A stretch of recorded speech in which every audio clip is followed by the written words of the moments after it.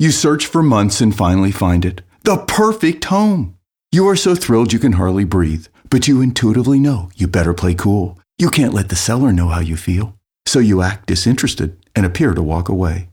In his best-selling book, How to Swim with the Sharks Without Being Eaten Alive, Harvey Mackay says this is the time to pick up the phone and send in a clone. A clone, you say? What's that?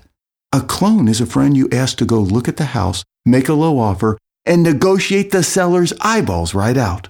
Round after round, offer after counteroffer, your friend bargains like a ferocious bear.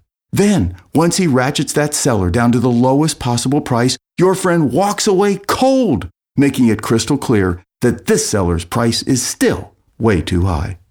Now, look at the advantage you gained. You learn the seller's real bottom line. You deal with a softened up seller who just lost a buyer. You are perfectly positioned to make your very best deal.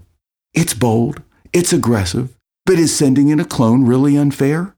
Sellers play games from day one. Their list price is never their real price. Even when you make an offer, their counteroffer is rarely their lowest price. And all those other bids and interested buyers that suddenly materialize when you show interest? Yeah, right. The fact is that every seller's singular goal is to figure out how to make you pay the highest possible price for the home, even if that price is unfairly too high. So why is it wrong for you to send in a clone to flesh out the truth? Today's bottom line from Swim with the Sharks: when you are buying a big-ticket item like a home, a car, or an expensive rug, you just may want to call up a friend on the phone and send in a clone. Rapid Fire Books. When you're hungry for knowledge but starved for time, this is Greg Haig. Thanks for listening.